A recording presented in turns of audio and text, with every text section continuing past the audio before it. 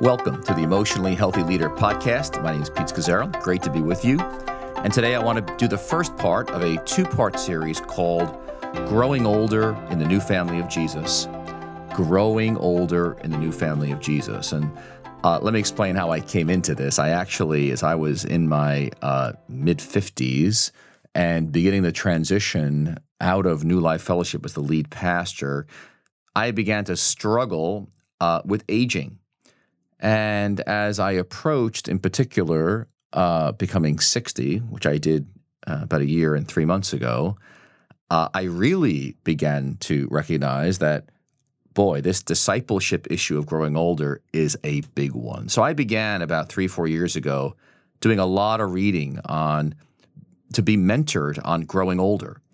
And I became very aware that I had negative scripts and the culture had really impacted me, but I really wanted to get discipled. So I began to talk to older mentors, began to read widely, and I learned a great deal. And it has been a wonderful journey. And so recently at New Life Fellowship, I, for the first time, offered a seminar on growing older in the new family of Jesus to about 80 to 100 folks in a ministry at New Life Fellowship for folks over 50, 55. And it was so incredibly well received that I was encouraged to preach it to all the younger people because they need to hear it as well. And as one ex-police officer from New York City said to me, if I had known this when I was younger, it would have so transformed my perspective on life. And especially, he retired in his mid-40s, early 40s. He goes, my last 10 years would have been so different if I had this perspective. So what I want to do is give you a nice part one here to begin us, and then I'll finish it next week's podcast as a part two. So our culture tells us to prepare financially for our later years. In fact, if you look at all the advertisements, all the ads in the newspapers and billboards, it's about financially getting ready for retirement. And even the word retirement, nothing about spiritually getting ready, nothing about emotionally being prepared. But today, my goal is equipping you.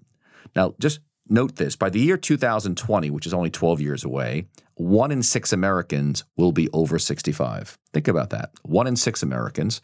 I realize some of you are listening from around the world, but this is a global trend. By the year 2030, 1 in 5 Americans, 20% of the population, will be 65 or older. This is a very big discipleship issue.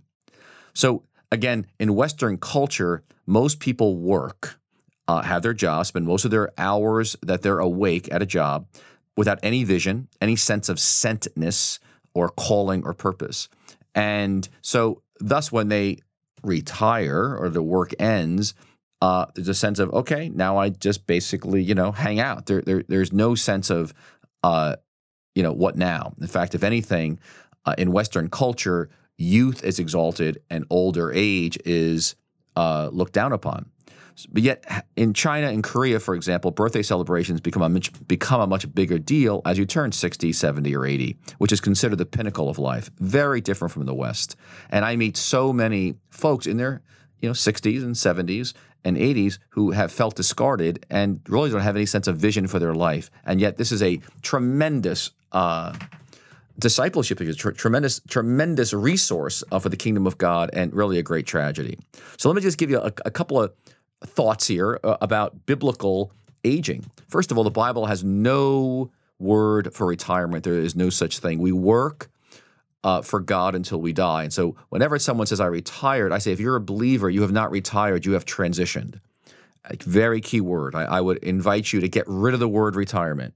You've retired from a particular job. You have simply transitioned now to something new for God. And whether it's paid or unpaid, you're going to serve Him and work until your last breath.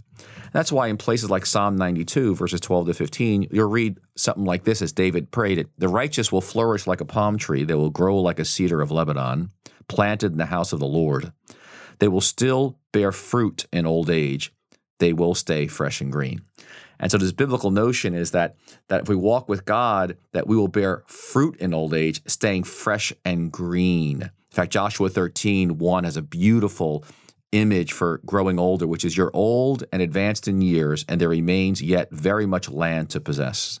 And so as we grow older, we are to invest in the next generation, do creative work, mentoring, be a blessing to the church and our community. We are actually explorers and adventurers. And so again, let's reframe retirement. We work until we die, paid or unpaid. And so actually the notion of retiring from our paid work that we may have been at for many years, it is a useful shock. It's a trauma that produces a nice reevaluation of one's life. It's a great time for growth, opens up all kinds of new possibilities. And actually you can now perhaps enter into some things that better fit your personality or talents or gifts or temperament. If God's given you an income stream to live on, what a gift. You can actually move from aging to saging. Now understand, God's a worker. Genesis chapter 1 and 2, he reveals himself as a working God, and we are made in his image. And he creates Adam and Eve to work in the garden. So just the idea of working is part of being an image bearer of the Lord. Work is a good thing. That's why unemployment can be so devastating to people, because we're made to work. And I encouraged folks who are unemployed to make sure they're working, even if it's looking for a job, because we were made to work. And in the new heaven and new earth, we will be fully human beings who, along with continuous worship and amazing relationships, we will enjoy work as we never did in this life. So again, the way the world looks at sacred, secular, we split the two. And we think about calling, we confuse it with our occupations. We think of calling as our place in life, married or single, calling as people who are in, quote, professional Christian service. But the Bible gives an understanding that every Christ follower is called. You were chosen, John 15:16. By him, Jesus says, you didn't choose me, I chose you. So you are fully called from the moment you became a Christian. And your whole life is called. There's no sacred and secular compartmentalization. All of life is holy. And you were created to be called to God, for God, and by God. And Jesus, if anything the cross does for us, is it restores work to its original purpose. So God creates work in the Garden of Eden. It's good. Adam and Eve work the garden. Sin enters the human race, and suddenly work is hard and thorns and thistles and painful. And one of the gifts of the cross and the gospel is Jesus restores work for us into its original purpose as good. Now, it's going to be hard, but we're called to work, which is we're called to all have communion with him. That's our first job. We're called to create and shape, enter the world of chaos and bring order.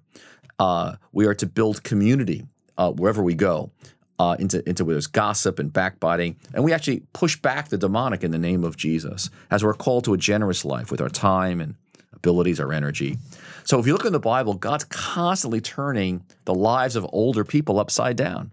I mean, look at Abraham. He's 75 years old, and God calls him to leave where he lives and go to a new country, a new place. He leaves family, culture, all the familiar, to a place he doesn't know where he's going, and becomes the father of us all. Moses was 80 years old when God called him in the desert.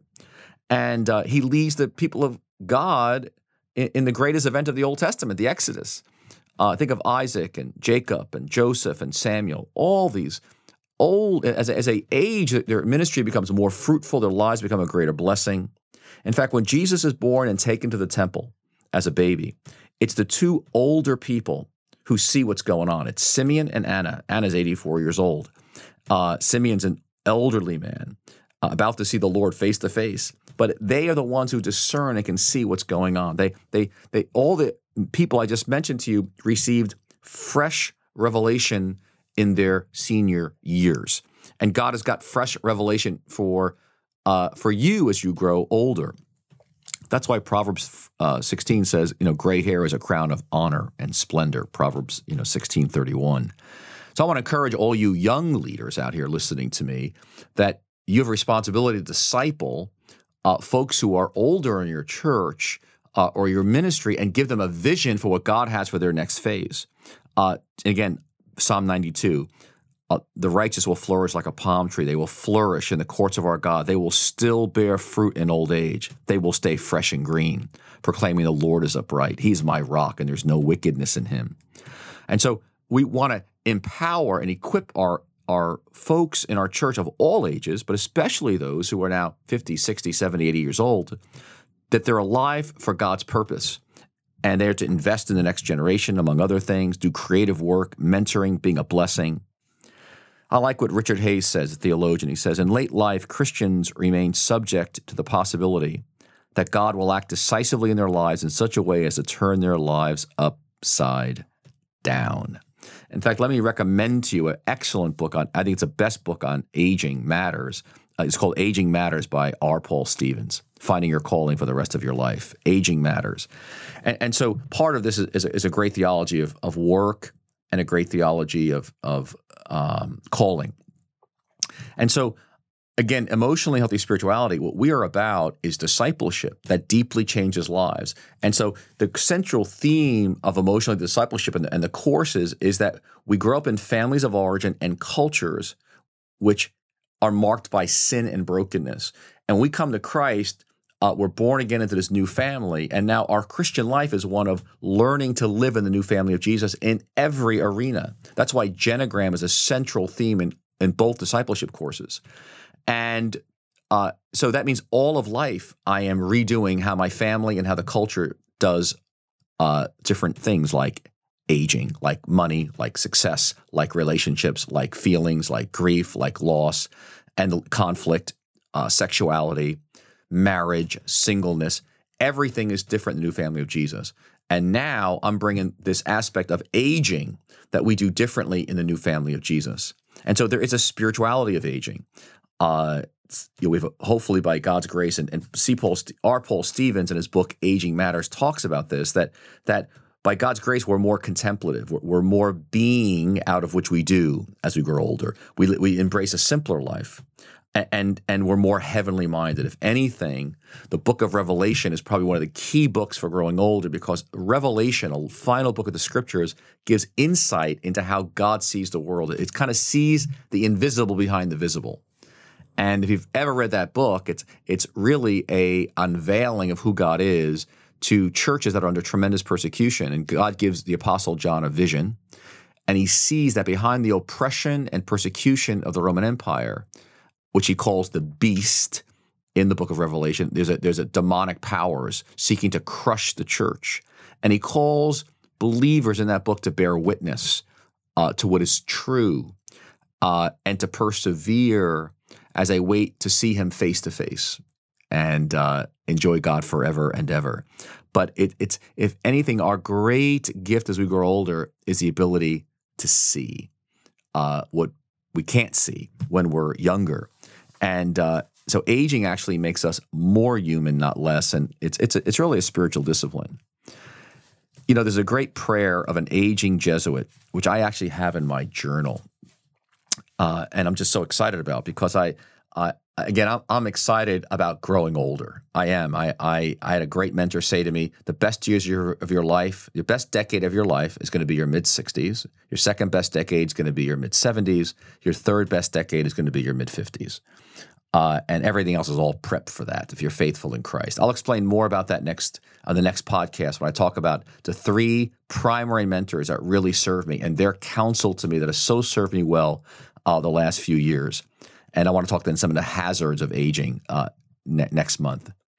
But let me close with 2 things. One, I want to share with you a prayer of an aging Jesuit. You can look this up on a website at some point. It's all over the website and on Google. And it reads like this. Here's what he prays. Dearest Lord, teach me to grow old gracefully. Help me to see that my community does me no wrong when gradually it takes from me my duties, when it no longer seems to seek my views. Rid me of my pride and all the wisdom I have learned. Rid me of the illusion that I am indispensable. Help me in this gradual detachment from earthly things to grasp the meaning of your law of time. Teach me in this turnover of work and workers to discern a striking expression of life's constant renewal under the impulse of your providence.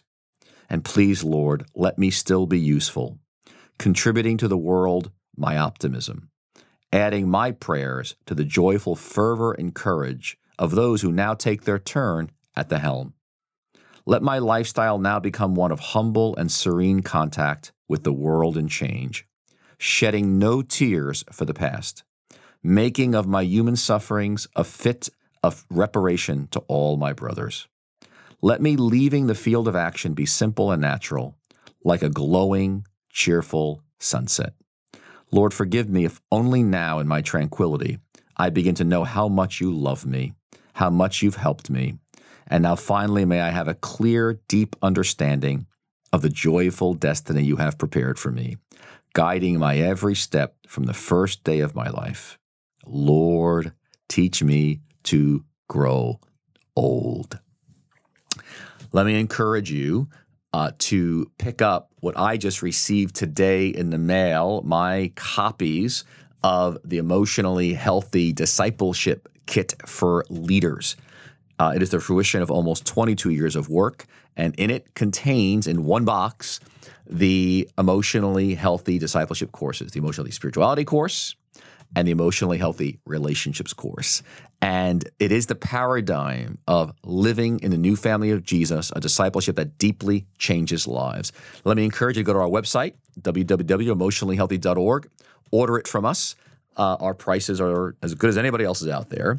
And as you buy from us, it supports the global ministry of EHS around the world. And then you want to come to a live stream. Our next one is actually next week on Tuesday, on October 31st, Halloween Day here in the United States. And I want to encourage you to come and learn how do I implement these courses in my church. And they are a revolution. And we believe the bringing together of all of the riches of church history, the best of discipleship over 2,000 years, that's been pruned and polished and worked on now for 22 years, is transformative. And so the aging wisely in the new family of Jesus is a major discipleship issue confronting all of us in the 21st century and around the world, actually. So next week, we'll talk about part 2. Look forward to it. God bless you. Have a wonderful day.